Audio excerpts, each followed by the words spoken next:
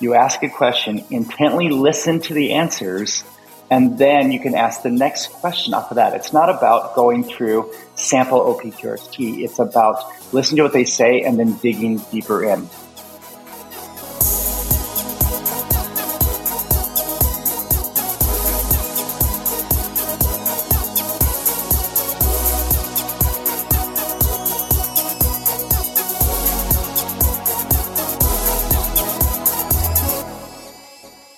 This episode of EMS One Stop is brought to you by Lexipol, the experts in policy, training, wellness support and grants assistance for first responders and government leaders. To learn more, visit lexipol.com. That's lexipol.com.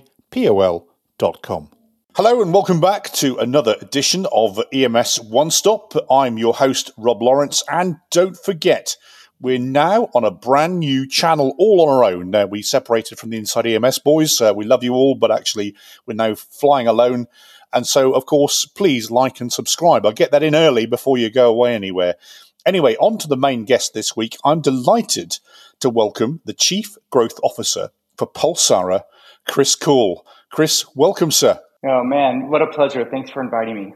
For full disclosure, we're both sitting here looking at each other on the screen, drinking really good coffee. For further full disclosure, we spent all weekend drinking other stuff as well, perhaps. And the reason why is because we were up in Montana, in Billings, at the Big Sky EMS conference. And I've got to say, if you need to go to a regional conference that's friendly, welcoming, and with some amazing education, head for Montana next year. Anyway, let's talk about that first, Kris, because, of course, you and I were there presenting.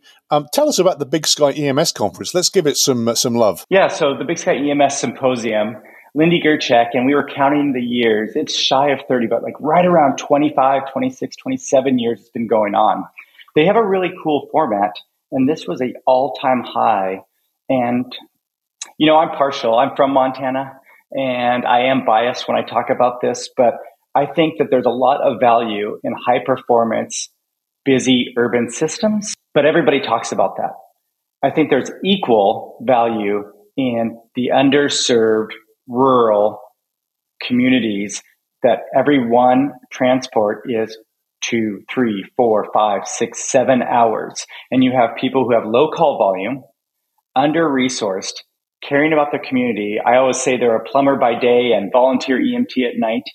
And yet the level of care, the critical nature of their patients and what they're held to, that standard is so amazingly high. And so at this conference, they basically do it like every one is a general session. Every presentation is a keynote.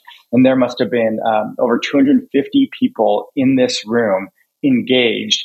And Lindy and her team just do a fantastic job of saying, who are some of the industry's best speakers, textbook authors, nationally recognized influencers, and how do I get them to sit down and share their story and impart wisdom or thoughts and ideas to our team in Montana. It's very well received. It keeps growing. And you're right.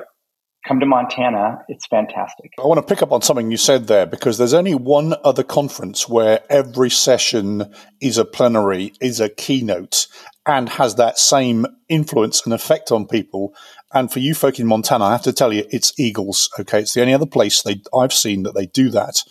And you get the benefit of really cool speakers, including you, Kris. Also, let's shout out to Dan Batsey and Joe Mistovich, who are also legendary EMS speakers. The chance to benefit their wisdom and their words, and everybody gets it together. The other thing I'm going to pick up on is I came from a rural part of the UK, the east of England, where people said, you're all farmers and you don't do a lot of good medicine. To your point, yeah, but when you've got an hour to the next hospital, you have to be a really good medic. Yeah, and there's no hiding, right? So you're in Las Vegas and I have a short transport time, 5, 10, 15 minutes maybe, and I have to pick which one of my trauma centers and then which one of those triage nurses who there's a lot of turnover right now. And so, there's an opportunity to be anonymous.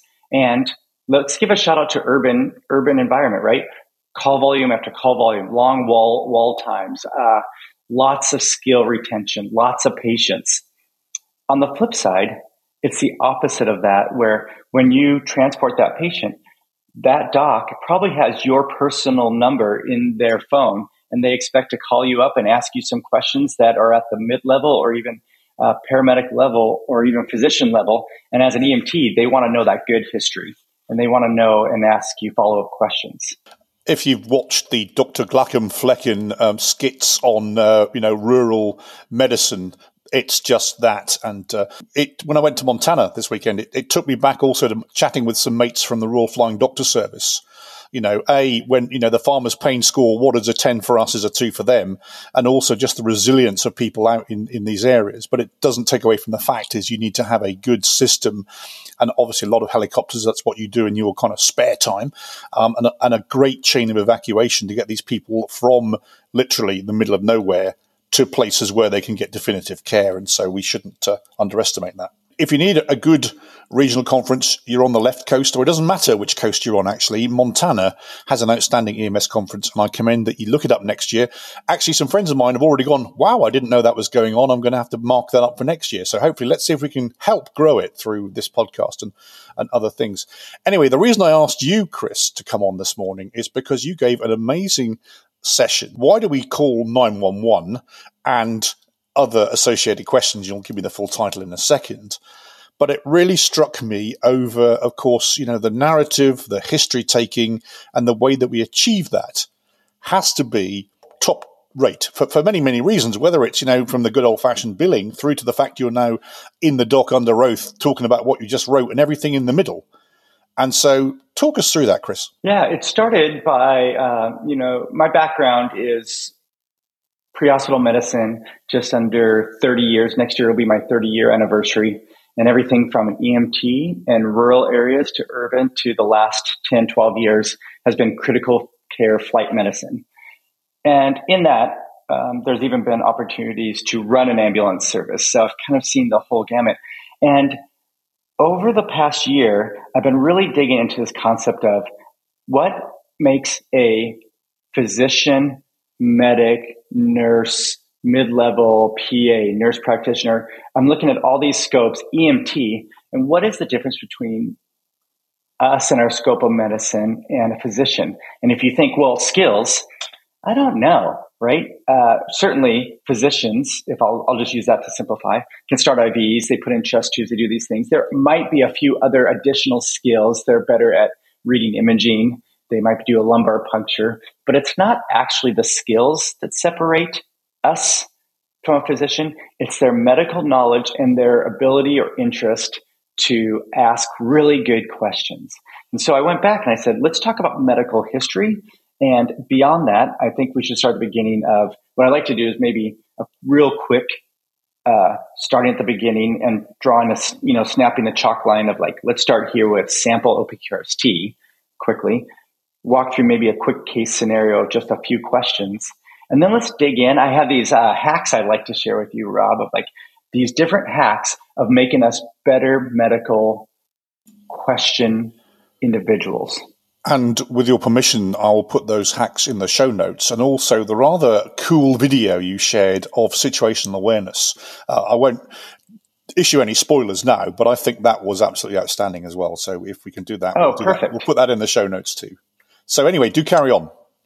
Yeah, so just starting at the beginning, we can do a lot of things, right? We do a lot of things every day. We eat sometimes, we read sometimes, we exercise.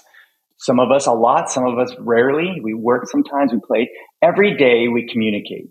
And communicating is an art. It's something, especially medical history communicating, is something that takes a lot of practice. And you know that when we start at the basics and say, hey, here's the basic, very simple questions you need to ask. And we use acronyms in our industry. So you have the word sample, OPQRST, and it's probably not uncommon to most of those that are listening today that when you're first learning that, you actually put a piece of 2-inch tape on your leg and you write the SAMPLE OPQRST. And as you're going into your scenarios or learning your skills, you kind of walk through that.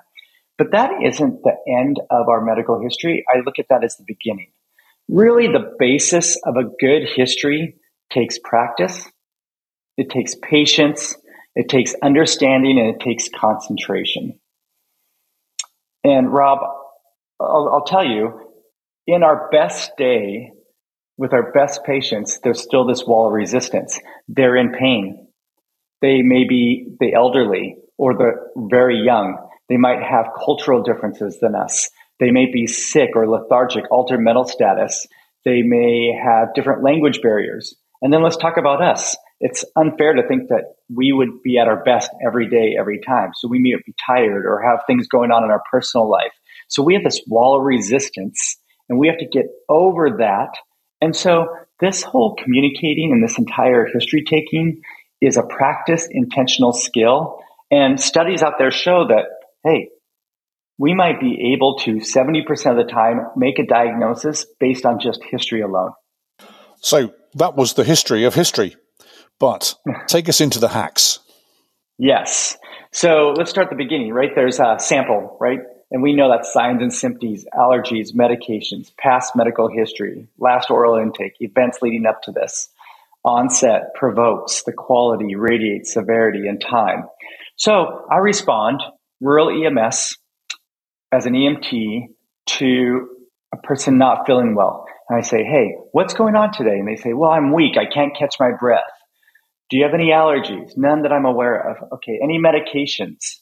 I was recently prescribed some heart medications. All right. How about any past medical history that pertains to this? Oh, I had a cardiac workup last week ago. And have you eaten today? Lunch was about 2 hours ago. And then what happened is that I started taking the dog for a walk and started to not feel very good, couldn't catch my breath, and sat down. All right. So you said about 10 minutes ago? Yeah. Well, what makes it worse? Well, as I continued to walk, it got worse, but it feels a little bit better when I sit down. Tell me about that pain. Well, I wouldn't even describe it as pain. It's more of a pressure. Well, does it radiate anywhere? I don't even know what radiating means. I'm like, oh yeah. Do you feel any other pain anywhere? Maybe a little bit in my jaw. I don't know. On a scale from 1 to 10, 10 being the worst pressure you've ever felt, what would you put this at? 4. Anything else going on the last year? No, just this cardiac history. It's been going on since about January, right? Those are the back to the basics. Now, I'm going to talk to you, just like Rob has asked, of like, what are some of the hacks that can make us better? Because the idea, and Maya Angelou, she said, do the best you can until you know better. Then when you know better, do better. And so this got me thinking, let me listen to some podcasts, Rob. Let me read articles. Let me study about how to take good histories. And you know what? There wasn't very much to go on. I had a lot of trouble finding any podcasts, any articles, any, tricks or tips to find this. And so I started thinking, who else asks lots and lots of questions, and who there makes really good interviews or a really good interviewer? And after a ton of studying, I basically narrowed it down to murder mysteries, whether you watch murder mysteries on TV or you play murder mysteries, people who play a lot of games, solving riddles, people who think differently, strong situational awareness, detectives, interviewers on whether it's TV or podcasts. And this cornerstone is this like really understanding medicine to ask the right questions. Well, I'm just going to jump in before you carry on and say we had this discussion about, who's a good interviewer. And my response to you was, as a podcaster, I'm going to ask the question and then I'm just going to listen because you've got more information than I have. So keep going and I'm listening. Yeah, that's one of the hacks, right? So history taking hack number 1. And of course, these are not, maybe I should trademark this. These are Kris Kaull's owned biased anecdotal history hack taking number 1. And the first one is think like a detective.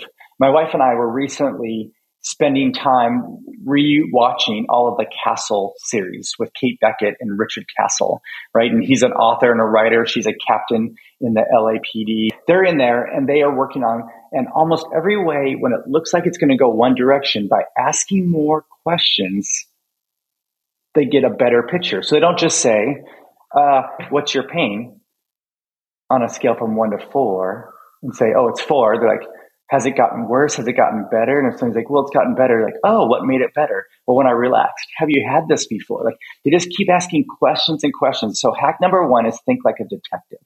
History taking hack number 2 is playing games. We have this game. It's a Milton Bradley game back in the 80s, maybe early 90s, called Crack the Case.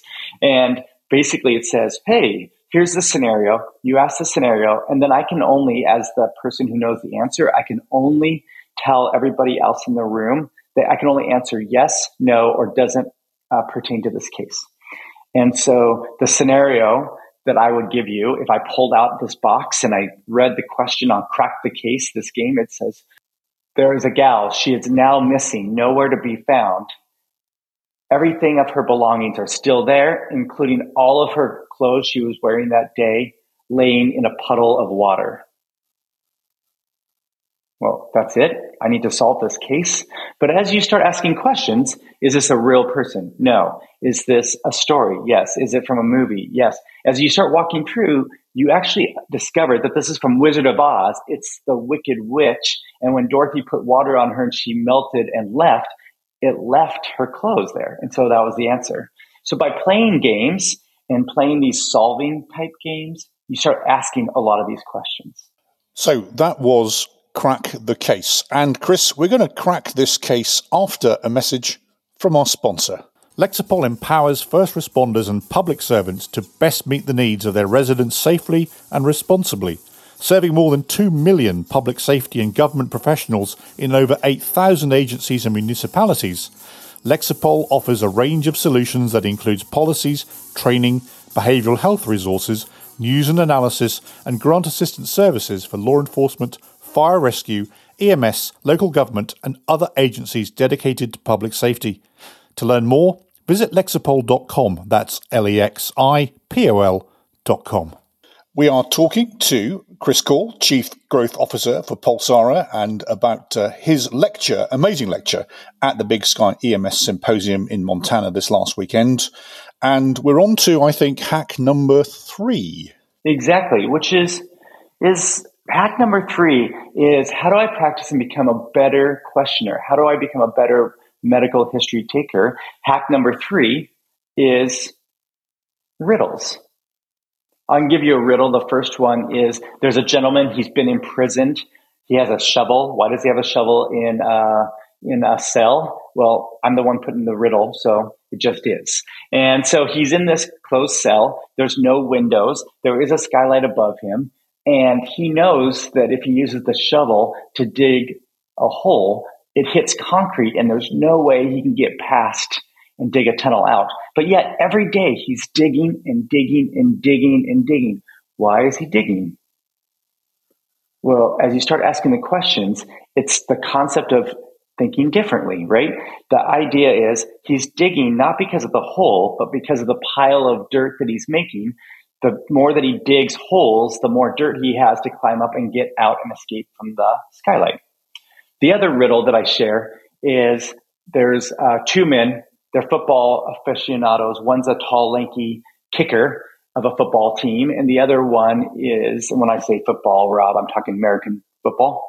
For my international audience, of course, we're talking about the other football, not association football. Sorry, do go on. Yes, exactly. And so this football player, you have the kicker, and then you have this linebacker, big guy, right? And they sit down and they both order the same drink. All of a sudden, the linebacker the kicker gets a phone call. He looks at his phone and he says, "Oh, I have to go." He downs his drink quickly and leaves. The other one, the big linebacker, continues to sip on his drink while he's watching the game. Over the period of a couple hours, he finishes his drink, he leaves.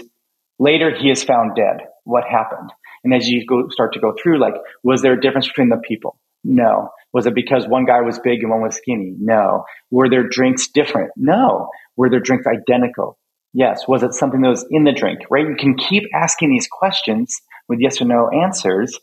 And the answer to the riddle is, well, the person who drank slowly, the poison wasn't in the drink, but it was in the ice cubes. So as he drank slowly, the ice cubes melted, put the poison into the drink, and that's why he died, right?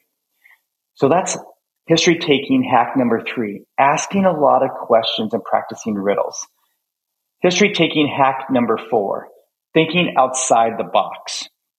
You've all seen it. There are, and I have to do a shout out to Joe Mistovich and Dan Limmer on, there's a chapter in the EMT Brady book of Dan Limmer's that says, how do we think critically? And there was this concept of, and people can Google it out there, of thinking outside the box. And that's actually the spoiler alert. There's 9 dots. kind of like tic-tac-toe. There's 3 across the top, 3 in the middle, 3 at the bottom. How do you connect them with just 4 lines? And the answer is it's impossible to do unless you break the rules. There were no rules. I just said, how do you connect all 9 dots? But because we put our own societal rules on here, it's impossible to connect all 9 dots with 4 lines unless you go outside that box and make a bigger set of lines. And in the show notes, we'll send links to these different areas and this, but one of them is just think differently, think creatively, think outside the box. Think outside the box, a bit like the Kobayashi-Maru exam, where Captain Kirk did go outside of the conventions of the rules in order to achieve a victory. And so, yes, we have to be able to think creatively in order to be successful. Oh, wow, Rob. That was actually both timely and a little bit geeky for those of you like myself who are sci-fi geeks. So tell us that story. Well, in order, as we all know, right, Kris, in order to graduate from the Starfleet Academy, you have to pass that capstone class, that final test, that final exercise, that final, hill that you have to climb in order to succeed. And of course, the Kobayashi-Maru was set up to be unachievable within the conventions of normal thinking and normal operating and normal training. However, Captain James T. Kirk would always go boldly further than anybody else, and he thought outside the box. He thought outside the rules. He thought outside the conventions in order to achieve it. Now, of course, he was then taken to task. You basically cheated. No, I didn't cheat. I actually thought differently and went a different way about achieving the objective, which was to succeed in the final exam. And so it's about the way that you think and the way that you operate, and coming back to the way that you take history. So, if you're a sci-fi geek, Kobayashi-Maru, carry on with the next hack, Kris. I love it. And then the next hack is talking about history, taking hack number 5, which is you need to have an understanding of medicine. My favorite words of wisdom, and I have a lot of them. We could always do one on pearls and words of wisdom. My one word of wisdom is that if you're starting out in EMS or you've been doing it for 20 years, my one thing that I was told very early on in my career, and I would implore you now because it's so easy to do and much easier now than it was back then, is that after every call, read something about that call. I recently flew a patient that was bitten by a rattlesnake.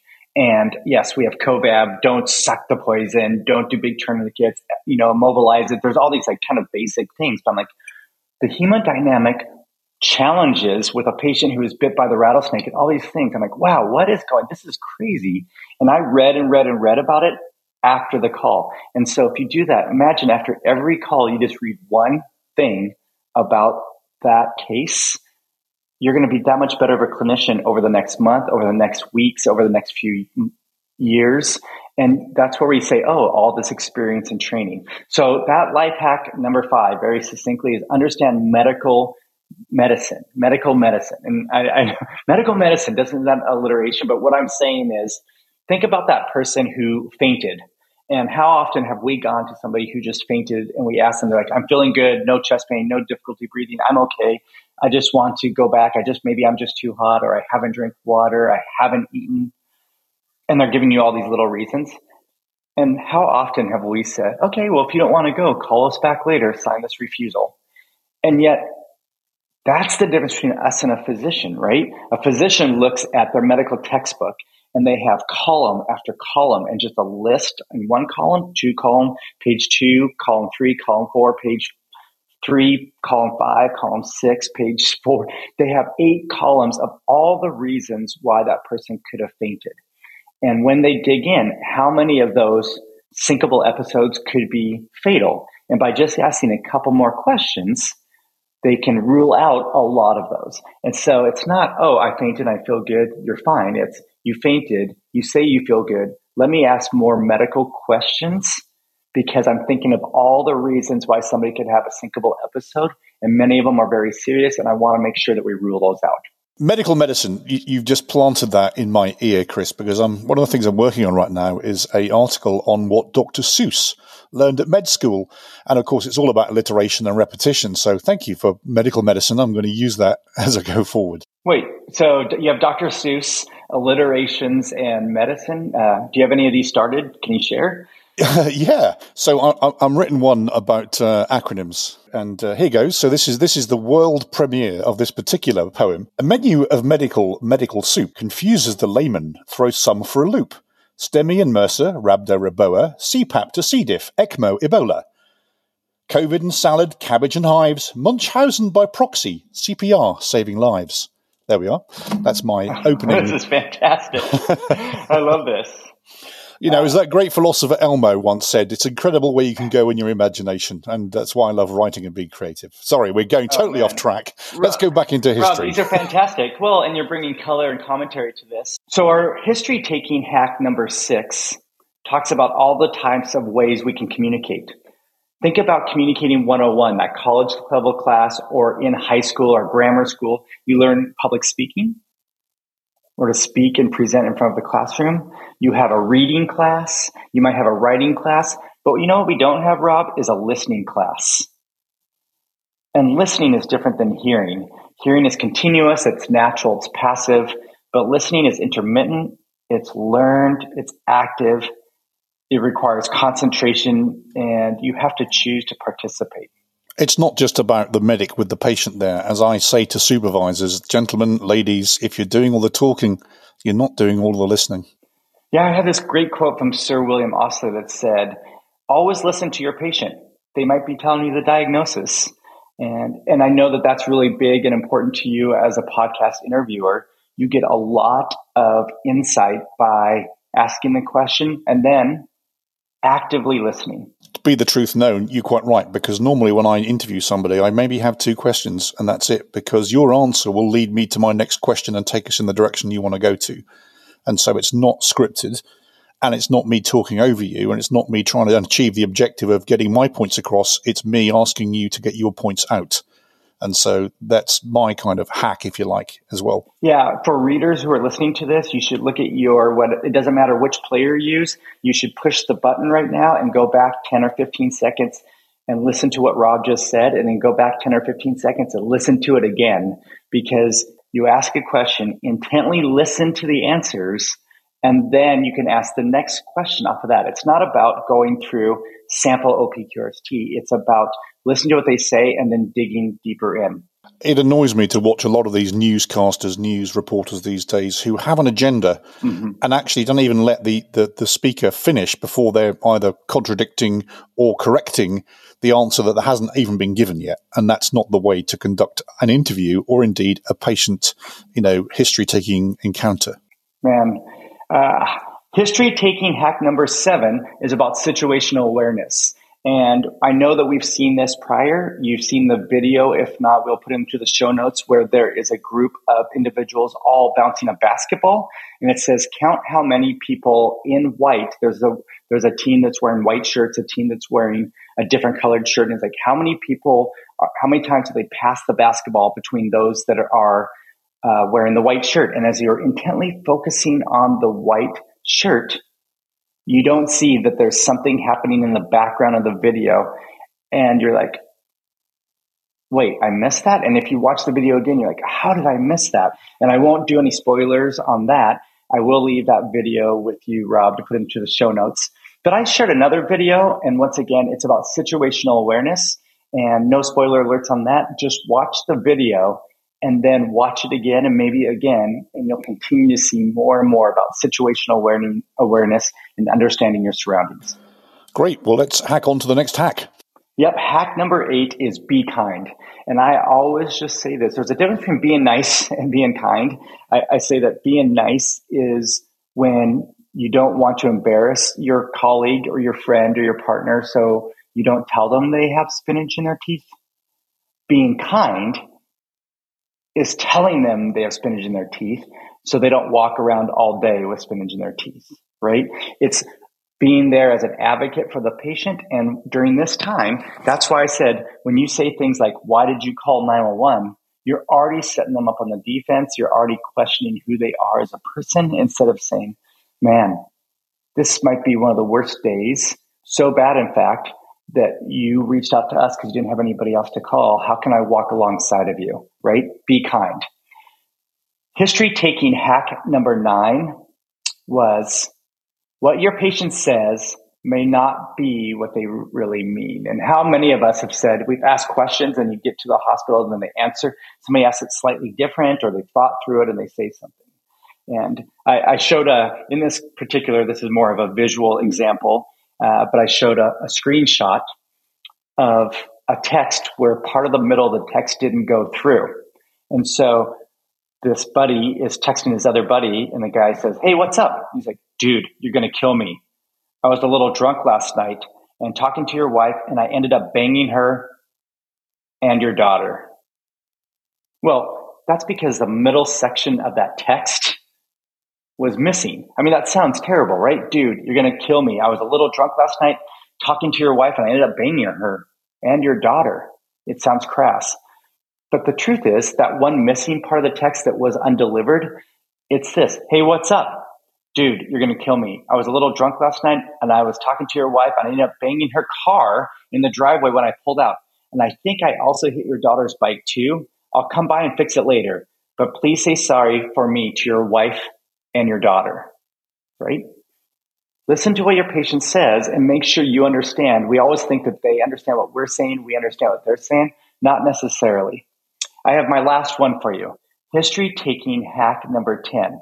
And that is a list, and I'm going to share this list with Rob so you can put them in the show notes, but it's a list of do's and don'ts, and it's: don't ask leading questions. Ask open-ended questions. Don't skip important discussion items. Instead, dig further into those. Don't infer bias that creates the history. Instead, do start listening to the history. Don't interrupt. Instead, do listen and follow up with additional questions. Don't assume the answer. Instead, do ask more relevant questions about the associated symptoms. Don't be afraid of the quiet. Do, instead, just give them time to think about it and provide more detail. Don't use medical lingo. Instead, do use plain language. Don't leave them confused, but do summarize what they told you. Don't believe that all 5 questions, OPQRST, is all that you need. Instead, do look at that as the starting place and ask if there's anything they would like to add. I'm going to throw one in as well. Don't start a question with the words, "Wouldn't you agree that?" Because I either A, have to agree, or B, argue. So as we close this up, let's take a look at that patient that we originally talked to and imagine all the questions we could have asked that patient and talked to about having this feeling weak and this pressure on their chest, right? What brings you in today? Tell me how you're feeling. Are you currently in pain? How long have these symptoms been going on? Is there anything that makes these symptoms worse or relieves them? Are you taking medications or supplements for this? What about, do you smoke, use alcohol, other drugs? How often do you exercise? What exercise activities do you usually do? For how long? Describe a typical breakfast, lunch, or dinner, right? We're looking at fatty intakes or salt intakes. Have you had any heart surgeries in the past? What's your stress level right now? What's your stress level over the previous year? How about your family history? Do you have anybody who's living with you or is living that has heart disease or any cardiovascular issues? What about family members who've had cardiovascular issues and died at an early age? How old were they? What happened to them? What's your typical day? Any safety concerns, such as extended driving, right? Or any fainting spells? Did you ever experience chest pain? Is this the same as what you had before? Explain this like catching your breath. What do you mean by that? Is there wheezing? Is there shortness? Do you have a history of respiratory problems? Is it just feeling weak? Do you ever feel like you don't have the energy or lethargic or fatigued? That heart, when you said it's racing, does it feel different? Do you feel palpitations or anything like that? Do you have any swelling in your legs or feet? Is there anything else I should know? Beyond the sample and OPQRST, I've just listed about 25 more questions you could have asked this one patient to get a better history and once again be a better advocate for your patient. So that's exactly where we go from the medic to the podcaster, because the classic podcast ending question, Kris, is there anything I haven't asked or anything you haven't told me? Well, I think the thing that I would offer is that this isn't my presentation. this might be my presentation because I presented at the Big Sky EMS symposium, but I want to share all these resources and have everybody out there do that. So I'll be providing you, Rob, a link to this presentation as well as some of those show notes so that when people have this, they have access to take this same presentation. And my goal is if one person's a better historian and one patient has better care because of this, it's worth it. And our job will be done. So, Kris, thank you. Don't forget, you can follow us on Apple Podcasts, SoundCloud, Stitcher, Spotify, Podbean, and Amazon Music. And once again, if you're enjoying this show, please take a moment to rate and review us on the platform that you're listening on. Kris Kaull, thank you very much. How can we get in touch with you? Yeah, it's great. It's Kris Kaull. It sounds like with C's, call like on a phone, but it's with K's, Kris. And my last name is Kaull, Kaull. Easy Google search. You can find me on Twitter, LinkedIn, Facebook. The truth is, I'm at my spot in my career that my job is to pay it forward and help walk alongside of others as they're working through their journey in EMS, just like others have done for me before. So reach out and give me feedback or anything else you'd like to add to this. I agree with you. Our job now is to find the new us plurals. Sir, thank you so much. I really appreciate your time. Rob, thanks for the invite. So that was another edition of the EMS One Stop. He was Kris Kaull. I've been Rob Lawrence. And don't forget, you can follow me on Twitter at UKRobL1 or over on LinkedIn. Until next time, bye for now.